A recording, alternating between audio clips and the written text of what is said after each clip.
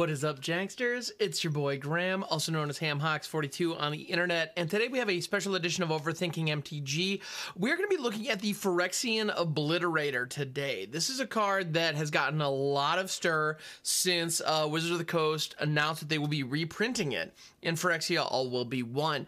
And so today I kind of want to take a look at this card, really break it down, get a feel for how it works, where we can use it, and answer the question, does it have what it takes in Standard? Let's really just dive into it and see where this conversation takes us in proper Overthinking MTG fashion. So the Phyrexian Obliterator is a Phyrexian horror. It is a 5/5 trampler for black, black, black, black. Whenever a source deals damage to Phyrexian Obliterator, that source's controller sacrifices that many permanents. Now, I know that I've talked a lot about this card on other videos or on my streams, but I did want to give it its own dedicated episode because I think it's worth it. Yeah, and at the end of the day, the card is very powerful. A 5/5 for 4 with Trample is good on its own. That ability, you know, that text box is also pretty fantastic. But how fantastic is it going to be in our current environment? So in a mid-range battle, what ends up, which is a lot of Standard these days, it's mid-range and aggro primarily that I'm seeing anyway. And against aggro, this card is actually pretty fantastic because it's relatively cheap. You can stick it on the board, and then your opponent has to remove it in some way because if they just attack into it, you're going to be able to block and force them to sacrifice a lot of their stuff. You know, you block their biggest thing coming in. They have to sacrifice probably 3 or 4 things, or 2 at the very least. And having to sacrifice that many permanents is a big deal. Now, if the opponent is clever about how they sacrifice the permanents, maybe prioritizing lands over creatures, for example, that might give them an opportunity to maintain enough of a board presence to still finish out the game in their favor. But it becomes very difficult. It presents them with a puzzle and a challenge that they need to deal with. If they're swinging in with something really big, especially if it doesn't have trample, they're swinging in with like a 7/7 or an 8/8, and this thing can step in front of it. Yeah, the Obliterator gets wrecked, but so does their entire board. That's devastating to an opponent, so we love to see that. On the flip side, if you're attacking with it, it's 5 damage. I mean, that's a quarter of your opponent's life total if you're in a 60-card, 20-life environment. So that's pretty great.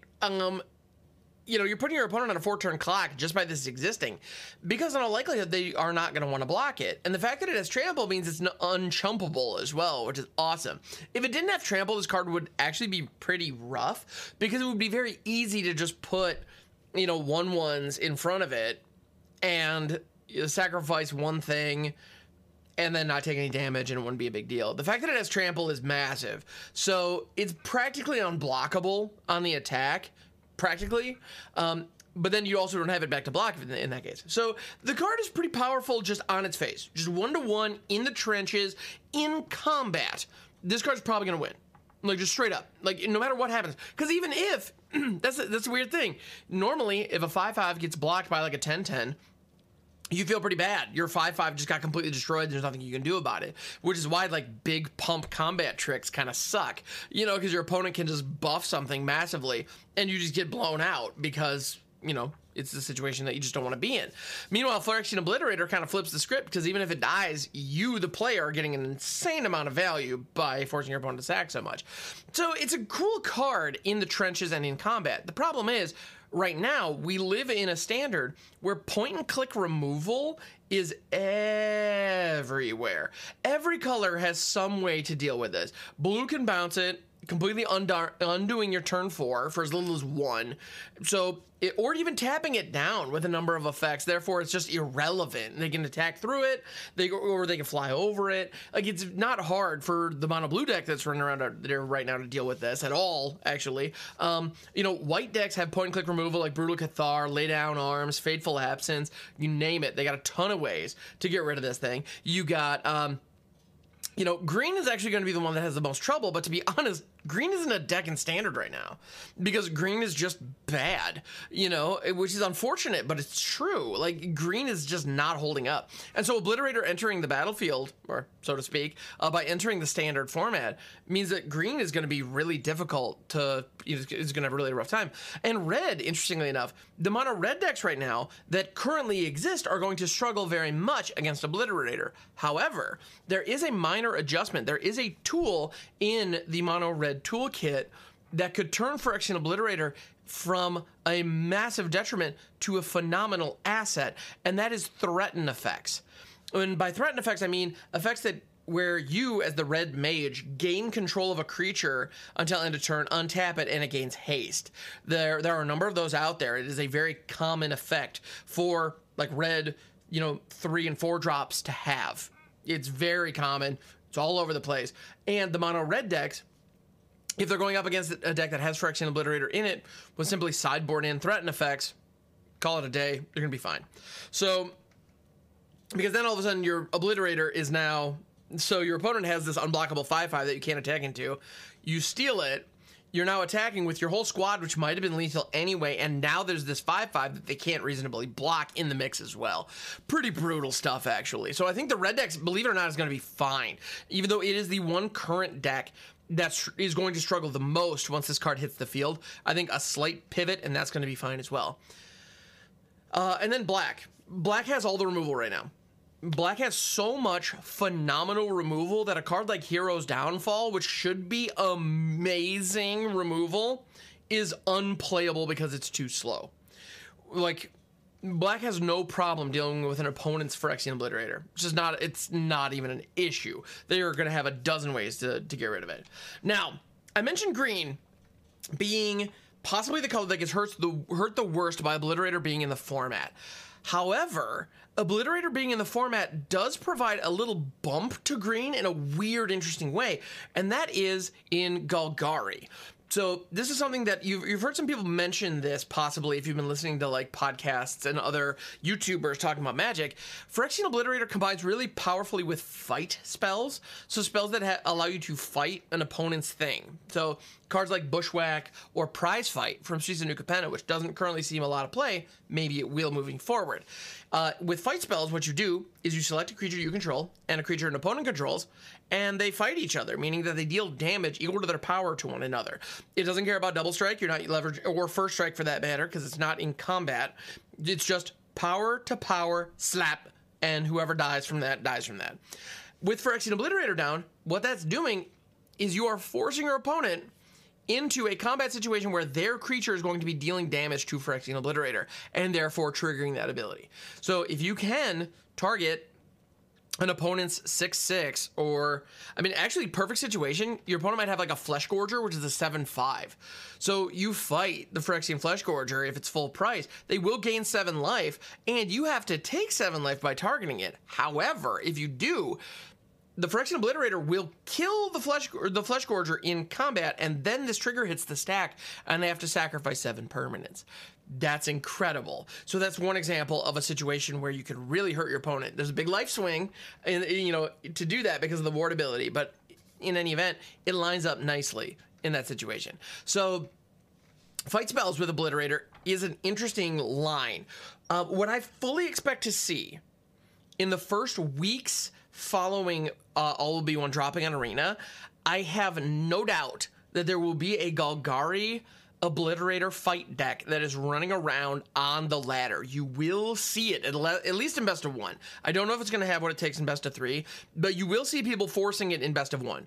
And I'm 100% confident that you will see at least one person forcing it in best of 1, because I'm going to. I'll be honest, I'll own it. But at the end of the day, I don't think that deck is going to be good enough.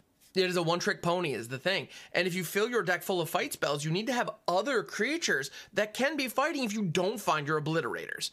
And that's going to be difficult. And we also have tutor effects in Standard with like Cruelty of Gix and Dig Up that can help you find your Obliterators, but they're very slow. And it will take you a long time to get to this combo if that's what you're relying on. And if you're relying on a 4-mana tutor to go grab the Obliterator and then get it into play the next turn and then fight with it, it's too slow, you're already dead. Like Grixis has already run over you, or mono red. The mono red deck will just destroy you in that time. So you need to have some backup plan that can leverage those fight spells, maybe get some ramp action going. Maybe that's where you run some prototypes. Maybe that's where some death touch creatures come in handy, because death touch and fight is a pretty cool combo. So there might be an angle. There might be something that is decent and fun, but I do not believe it is going to be a tier 1 deck. I think it's too cute. It's a gimmick. And don't get me wrong, I love cute gimmicks. I'm all for it. But I don't think that's going to be where it is. Now, in Explorer, which is another format that Obliterator is going to be entering on Arena and Pioneer in paper and on MTGO, I think this is going to be different. I think we're going to see this card get some love in those environments because it's carrying 4 devotion. That is a big deal. Your Nykthoses all of a sudden are supercharged once this thing's on the field. And your Grey Merchant of Asphodel can now really pack a punch. That rules. On top of this card just being awesome. Like, it would be very easy, actually, to run a mono black devotion deck that is splashing some, like, green-black dual lands and fight spells to make the Phyrexian Obliterator work. Additionally, there is a little card from War of the Spark that I want to put on your radar. If you are looking to take advantage of the Phyrexian Obliterator, one card that you really ought to consider is Gideon's Sacrifice. I have leveraged this a little bit in Historic, and when it works, oh my goodness, it is the best. Gideon's Sacrifice is a common for 1 white at instant speed. Choose a creature or planeswalker you control. All damage that would be dealt this turn to you and permanents you control is dealt to the chosen permanent instead. So, flavorfully, what this card is basically a really crappy fog. Like, the idea is, okay, I have a little creature online. You're attacking me for lethal with like 5 or 6 things. I can't block them all. I'm just going to pay this 1. I'm going to spend this card. All the damage is going to go to my little 1/1 that I don't care about. It's going to go squish, but I'm going to live. Cool. Like, that's a bad fog. And as a result, this is a really cheap card if you want it in paper, because it's also a common. However, if the creature you're targeting is the Phyrexian Obliterator, especially if you've tapped out except for 1 white, if your mana is tapped down in a way that you are making it clear to your opponent you do not have a Wandering Emperor or Settle the Wreckage, and they attack in, they will probably be swinging with everything. And that could be upwards of 20, 30 damage if it's late in the game and they've established a powerful board state. You don't block any of it. That's the key. Even if you have some blockers up, let it all through. The other trick, if you're going to do this, attack with the Obliterator the turn prior. Make it look like you screwed up, because that's going to make it easier for people to bite on this. You target the tapped Phyrexian Obliterator with Gideon's Sacrifice. All the damage, all 30 of that damage comes through to your face, except it doesn't come through to your face. It gets redirected to the Obliterator. They then have to sacrifice 30 permanents. Their entire board goes poof. Your Obliterator's dead, but who cares? And you have something else going on. All their lands are gone in addition to all their creatures that they worked so hard to set up. And a lot of the time they'll just scoop on the spot, because coming back from that is almost impossible. Like, almost impossible. And so Gideon's Sacrifice is a phenomenal card. Now, that said, there is some other tech out there against the Phyrexian Obliterator that you absolutely need to be ready for. One of which is a little card called Justice Strike. If Phyrexian Obliterator is popular in Explorer, then Justice Strike will absolutely be showing up in at least sideboards, if not main decks. Justice Strike is an instant for red-white. Target creature deals damage to itself equal to its power. Now, this is actually pretty good against like Death Touch creatures, or just big creatures that have a symmetrical stat line or higher power than their toughness. This is just, a lot of times, it's just point and click removal in Boros, which, neat. Like, that's not bad. But against Obliterator, it is especially devastating, because the Obliterator will deal 5 damage to itself. It's going to die as a result of the Justice Strike resolving, and then the trigger hits the stack, and you, the Obliterator's owner, will have to sacrifice 5 permanents, because the way that Obliterator's worded, whenever a source deals damage to Obliterator, that source's controller sacrifices that many permanents. So if the Obliterator is dealing damage to itself, the controller of the source of the damage is you. So that hurts. That could hurt a lot. So be aware of that. Those kinds of effects are out there. And if Obliterator is popular, then they're probably going to show up. But if not, get nasty and have some fun. My bottom line, is Phyrexian Obliterator good enough to see good, solid main deck play in a format like Standard? It is bonkers for me to say this, but to be honest, I don't think so. I don't think this card is going to see significant main deck play in Standard. This is a powerful card. It demands removal. And I think it will see some play, but I don't think this is a slam dunk. The other part of it is, the other factor in that conclusion is that it's competing for a spot with Sheoldred. And on top of that, it's competing for that spot in a lot of 3-colored decks. So we have Jund, we have Grixis. Grixis is really the number one as of this recording. Now, that said, mono black decks will probably be running 4 Sheoldreds, and they'll probably have some number of Obliterators in there too. Whether that's 2 or 4 or 3, I'm not sure. Probably not just 1, but that could be. I could see that. I could see mono black running at least 2 Obliterators just to kind of round out that 4-drop slot and provide more pressure to the opponent. Okay, I wouldn't be surprised if that holds up. But like the Grixis mid-range list that is very popular right now, and one of the things it's capable of doing is casting Invoke Despair pretty consistently on 5, which is insane in a 3-color deck, but it can, and it does a lot. As you know, if you're playing Standard on Arena right now, I don't know that Obliterator is providing the same amount of value as Sheoldred or as Invoke Despair. Invoke Despair is a free 3-for-1 no matter what happens. And Sheoldred, it pulls removal at a very awkward time in your opponent's sequencing. If they have to cast instant speed removal on their upkeep, then it puts them in a weird spot where like a chunk of their mana is tapped down before they even draw their card for turn. So it really throws them off their game if they have a good answer for her. Otherwise, Sheoldred just ends the game in your favor. It puts the opponent on an immediate clock, and it gains you a ton of life, making it almost impossible to race you. So Sheoldred is significantly better than Phyrexian Obliterator. It's not even close.